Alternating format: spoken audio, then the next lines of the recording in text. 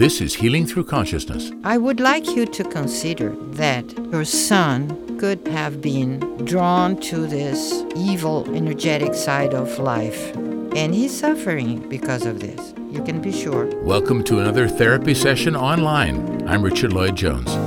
Adolescents and their parents. Well, who doesn't have a story about that? I sometimes wonder how any of us survive our adolescence. And I would extend that as I've gotten older to wondering how our parents survived our adolescence. Premature gray hair is probably the least serious consequence. You know, we are embarking on this experimental journey in this podcast to discover how the therapeutic application of the science of Dr. Norberto Keppe can help people like you. I mean, who of us doesn't have sometimes long-standing issues that have never been adequately resolved? Sometimes we're hyper-aware of them, things like addictions or recurring psychosomatic health problems. Sometimes we're vaguely conscious of them. There are vivid dreams or unsettling emotions gnawing at us in those quiet moments. Many times we push them down firmly out of sight into the nowhere land of unconsciousness, where they foment away, unbeknownst to us, but still impacting our lives and behaviors in subtle ways. These are the things we want to help you with in this podcast. Any area of your life you think is not in the shape you think it should be is grist for this therapeutic mill. Dr. Claudia Pacheco and I await your request to join us in our Therapy for the World initiative at joneshealing@gmail.com. That's joneshealing@gmail.com. Today, Dr. Claudia Pacheco talks to a mother who's been estranged from her son for the past 15 years. Doctor, the issue I have is communicating with my older son. We had a falling out many, many years ago, and we've not really spoken since. And my concern right now is the fact that I'm okay not talking with him. I'm okay not seeing him. And I don't know if that's a good thing. The longer it goes on, the farther out we get from talking with each other. I'm okay with it, and I don't want it to be that way. So what happened? My son came to me years ago and said, "Mom, I need to get out of town. Can you help me? I need to get my life together." So I sent him to New York, and I put him in one of the houses, and him and his wife and the baby, they lived there. And the only thing I asked him to do, is to get a job. I didn't want rent. I didn't want anything. Just take care of your family and get a job. Well, he got a job, but he lost the job for stealing. He wasn't taking care of the building, which wasn't a requirement, but to sweep the floors even, he wasn't doing anything. So I went back into New York and to talk with him and his wife, and they were just not doing good. My mother-in-law lived around the corner. They would go over there because they were hungry. She would ask them to pay a bill. They would take the money and buy pizza and soda and not even tell her that the bill wasn't paid. So it was those kinds of things going on. When I went back to New York and said to him, "What's up?" My son, he ran away from the building, and he never came back. He left his wife there, the baby there. I'm standing there, and it's like, what is going on? And from then until now, and it's been like over 15 years, he's never talked about it. Did he come back? No. Never, ever, to his family? No. To his wife and son? Never, ever. Okay. Never, ever. So he disappeared? He disappeared in as much as from my view, from my being able to get to him. Mm-hmm. But he's back with his wife. I mean, they hooked back up after I left New York, and they got back to California. But he and I've had no contact. The only other contact we had was a couple of years after that happened. The wife shows back up at my front door wanting to know if they could come and stay with us. And I told them no. I told my daughter-in-law, I said, "You and the girls can stay. But my son, he is not welcome. I don't trust him." And that's the way it's been. And how was his childhood, and how was your life with him and the family before this happened? Before he got married? Yeah. He had a good upbringing. He had a consistency in his life. He has a brother and sister, twins. His dad was there. My son was pretty cool. And then when he got into high school, that's when all what broke loose. It's like an alien dropped something in his head. Who's this guy? Not my son, kind of thing. Oh, when he got, I think about 16, 17, he decided he wanted to run away from home. So I told him, you don't have to run. We can find some place for you to go. You don't have to be out in the street. But he didn't want to do it that way. He wanted to be out in the street. There's nothing I could do about that, but pray for him. I see. So, if you are asking me this, it is because this is still a problem inside of you. And it's okay. And it's absolutely normal. Would be abnormal if you would not even think about that. Anyhow, because of the resonance that happens between family members, even more than like regular friendships or your other human beings, family members have a strong resonance, morphogenetic resonance. And this happens even in an unconscious level, because your DNA is energetically very much linked to his.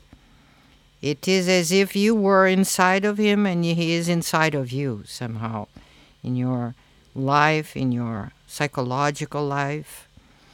So, very simply for today, this is just a very simple conversation. I will say that. This would need much, much deeper conversation and reflection. But I can ask you something today that might be helpful.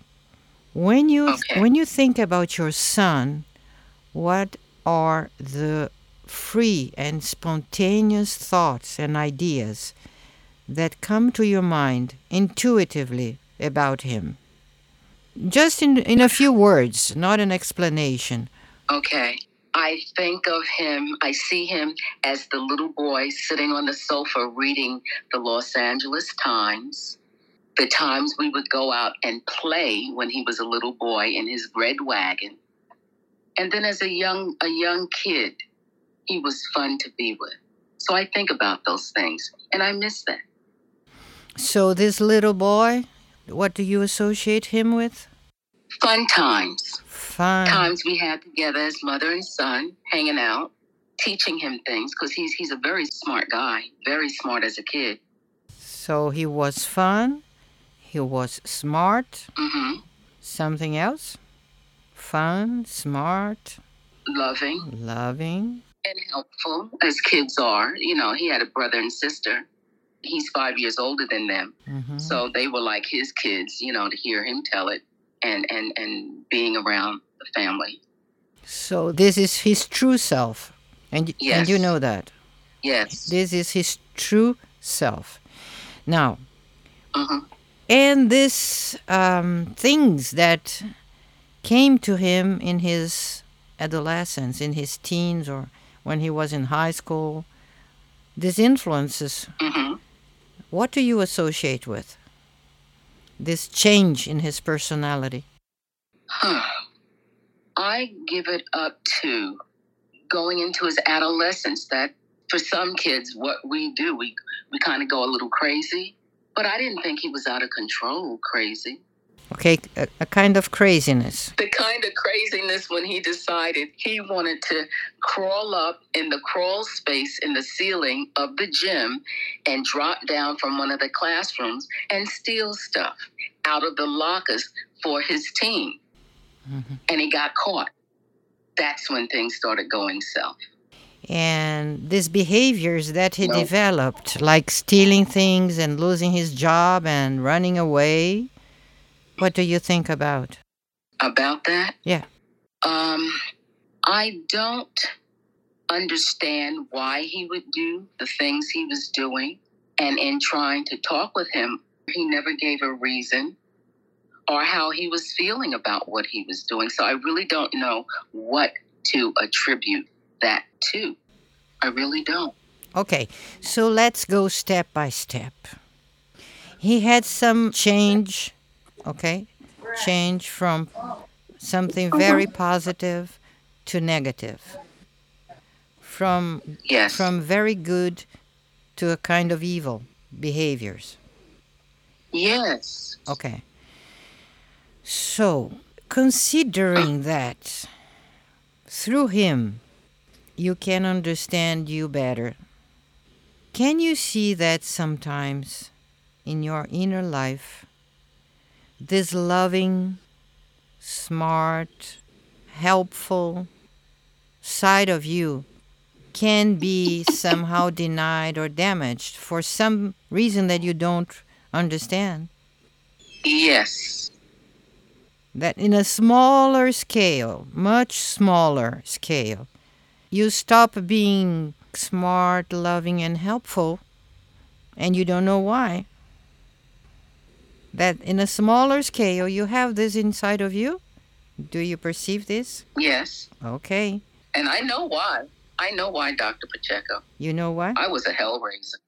I was a hell raiser. As a kid, when I decided I wanted to do something, I was respectful, but I'd find a way to get done what I wanted to do the way I wanted to do it. Mm-hmm. And being an only child, I could get away with a lot of stuff. Goodness. So in some way, your son is a little similar to you, maybe more, for sure more than you in this behavior, but somehow he has some resonance with this inside of you. A hellraiser. I can see that. I remember, Doctor, one day telling myself, you're going to have to conform. You don't want to do it like everybody, but there's some things you're going to just have to buckle down and do the way it's supposed to be done. I remember telling myself that and switching over to that side and stop fighting so much. And you feel sorry for him, and you feel sorry for yourself too, because your true self is very smart, very fun. You can be like a funny person, very loving, and very helpful, but it's not always that you decide to be like this. So this causes you a kind of sorrow, unconscious. Unconsciously, you feel like sorrow for you, for your son, because this happens. Now, let's go a little bit further then.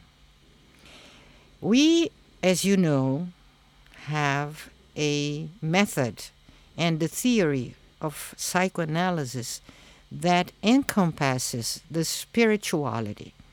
We don't have a religion. We are not a religious group, but we consider spirituality in science. So, what normally psychoanalysts call unconscious and destructive tendencies coming from the unconscious, we see more destructive tendencies, intentions, ideas, behaviors coming from the transcendental level, which is trans types, as we call it. Jung would call archetypes. And we understand that there are many energies and beings and interactions going on in the spiritual level. This is considered by all religions, all of them, including all philosophies. Even Eastern philosophies consider an interaction between dead people, between angels, between demons, because we cannot still put this in the material format. This doesn't mean that they are not real. because the invisible is even bigger and stronger than what you can sense with your senses.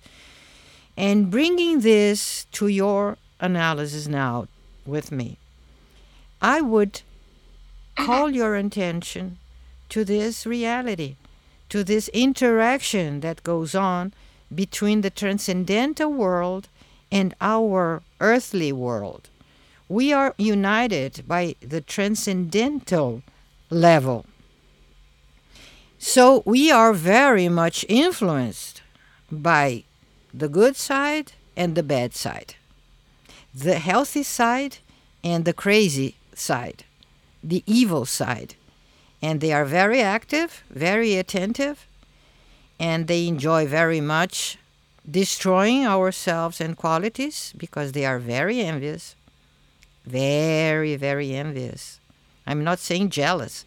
I'm saying envious and destructive. So I would like you to consider that what happened to your son, such a brilliant boy, that he could have been drawn to this evil, energetic side of life. And he's suffering because of this. You can be sure. Even if he doesn't say this to you, even if he doesn't acknowledge that much, the suffering, but the suffering is there, as your suffering is there, because he is like you and you are like him. So for you, it's not okay. For you and for him, this is not okay. Maybe it will take a longer time. Maybe it will take, I don't know what. But this must be like thought about and reflected and think about, because this is a sorrow you need to acknowledge too. Don't pretend you are not sorry. This is not healthy for you. It's like covering up with a Band-Aid of serious injury.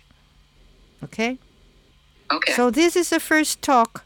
If you want to come back someday, we can be in therapy for the world together again. Okay. Okay. You are very welcome. Thank and there are millions of mothers in the same situation as you are. You are not alone. Millions. That I know. I know that. But my question, doctor, is what can I do? Yeah. I don't know what to do. I've done all I can do. Yeah. Including the praying. Yeah. So I just have to ride it out. Well, first thing. And the sad part about it is when we try to talk, he lies about everything. I can't stand to even talk to him on the phone. It just cuts me up. How you doing, honey? And he'll give you some kind of an answer that has nothing to do with how he's doing. I'm exaggerating it to make my point. Yeah. But if I can't even talk to him, how do I get through? Yeah. So I just shut it down. I can tell you there is no, there is no easy solution. This is an implication of many variables from many aspects. And his free will and your free will, your will is to get back together with him. And you need to respect his free will. I don't know. You don't know. His free choice. His free will. Now, another thing that I can tell you, what you are doing today with me is very strong energetically. You're dealing with this with me today. You are dealing with very strong energies, and this will absolutely benefit your son and many other mothers that are in the same situation as you are, even if they don't listen to you. They don't listen to our podcast. But there is this resonance, energetic resonance. When mothers that are in similar situation as you are, they can grasp, they can receive your learning, your energy, your consciousness. So it's very beneficial already. Wow. And think about this in the moment. Don't jump to an easy solution. Go deeper in this feeling, go deeper in this understanding, and it will benefit your son and other mothers. Okay. Okay? Wow. Okay. So here we are. Okay, I received that. Thank you. Thank you. Bye-bye. Healing Through Consciousness is a podcast about your mental health and how unresolved inner problems impact us in every area of our lives. Follow us wherever you get your podcasts and write me at joneshealing@gmail.com. Love to help you. Talk to you next time on Healing Through Consciousness. I'm Richard Lloyd Jones.